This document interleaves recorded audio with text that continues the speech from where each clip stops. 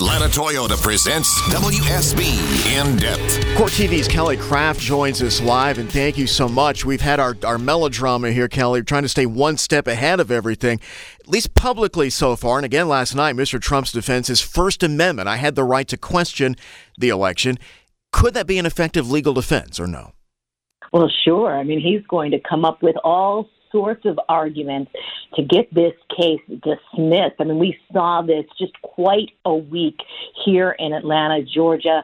In the history of our country, we had former U.S. President Donald Trump surrendering to the Fulton County Jail last night. He was booked on numerous felony charges. And then, of course, before he left, he was only here for about 20 minutes. He posted his bond. But before leaving, he said, "I did nothing wrong." And he said, everyone knows it. He said this is politically motivated. And he says that you should be able to challenge an election. So when you talk about the First Amendment, he's going to say, I had the right to challenge the election. I thought it was stolen from me. So I should have had every right and should have every right to pursue any defense to that. Now, alternately, at least one of these defendants already, a politician here in Georgia, is using partly a defense of, he told me to do it. If all this gets into court, could that upend that First Amendment version of events? Well, we'll have to see what happens. And to your point, what's going to be interesting to watch over the next several weeks is how many of these defendants decide to say things like you just heard. He told me to do it. And you have to keep in mind when situations like this are taking place, the legal bills that will be accumulated by someone trying to fight this. There are 19 defendants in this case, and they have to hire very, very strong attorneys to advocate for them. That's what an attorney's job is to do, to advocate for their clients and to put forth these arguments.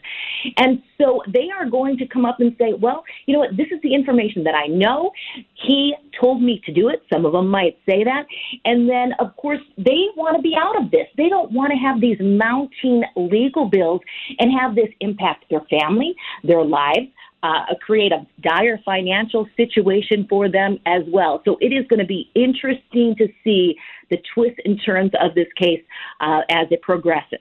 Emory University law professor Kay Levine's also with us. Good morning, Professor. Next big battle would seem to be whether to move some or all of this shebang to federal court. What are the prospects?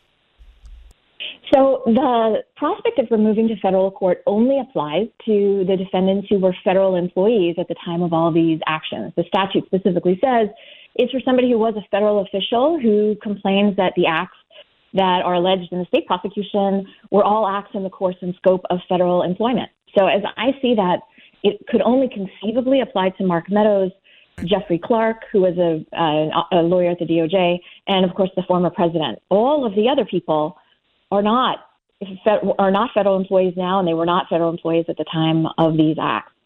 But just saying you're going to try to remove it to federal court doesn't mean much. The federal judge still has to grant the motion.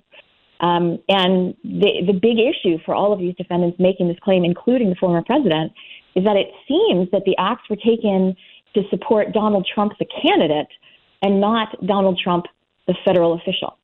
So as a candidate, he's acting in a personal capacity, right, not in his federal capacity. Listen, there's no doubt that Fani Willis, the DA, is a politician, an ambitious politician, top media figure lately. Critics are right about that. It's just unquestionable. But is there any legal ramification of that? Of the fact that she is a politician? Yes. The line is that she's doing it for political gain. When that gets into court, will that hold water? You know, I'm not really sure what that means. Elected district attorneys across the country are all politicians. That's what it means to be elected by the people that you represent. The allegation that somehow she is doing this, she is doing this as a way to burnish her own reputation. Again, that is not unusual for elected district attorneys. They pursue prosecutions that are in the interest of the people they represent. Doesn't mean like she has her eye on the governor's office or to be a senator. Not that any of us know. The key is, in court, is there evidence to prove each of these charges beyond a reasonable doubt? That's the only thing the jury should be considering. Whether the district attorney has aspirations to hold higher political office is irrelevant. Professor, thank you very much. Court TV's Kelly Craft, thank you as well. Thank you. We post all these in-depth interviews after the show at WSBradio.com if you'd like to hear them again or came in late. Atlanta's Morning News continues in 3 minutes. It's 8:16.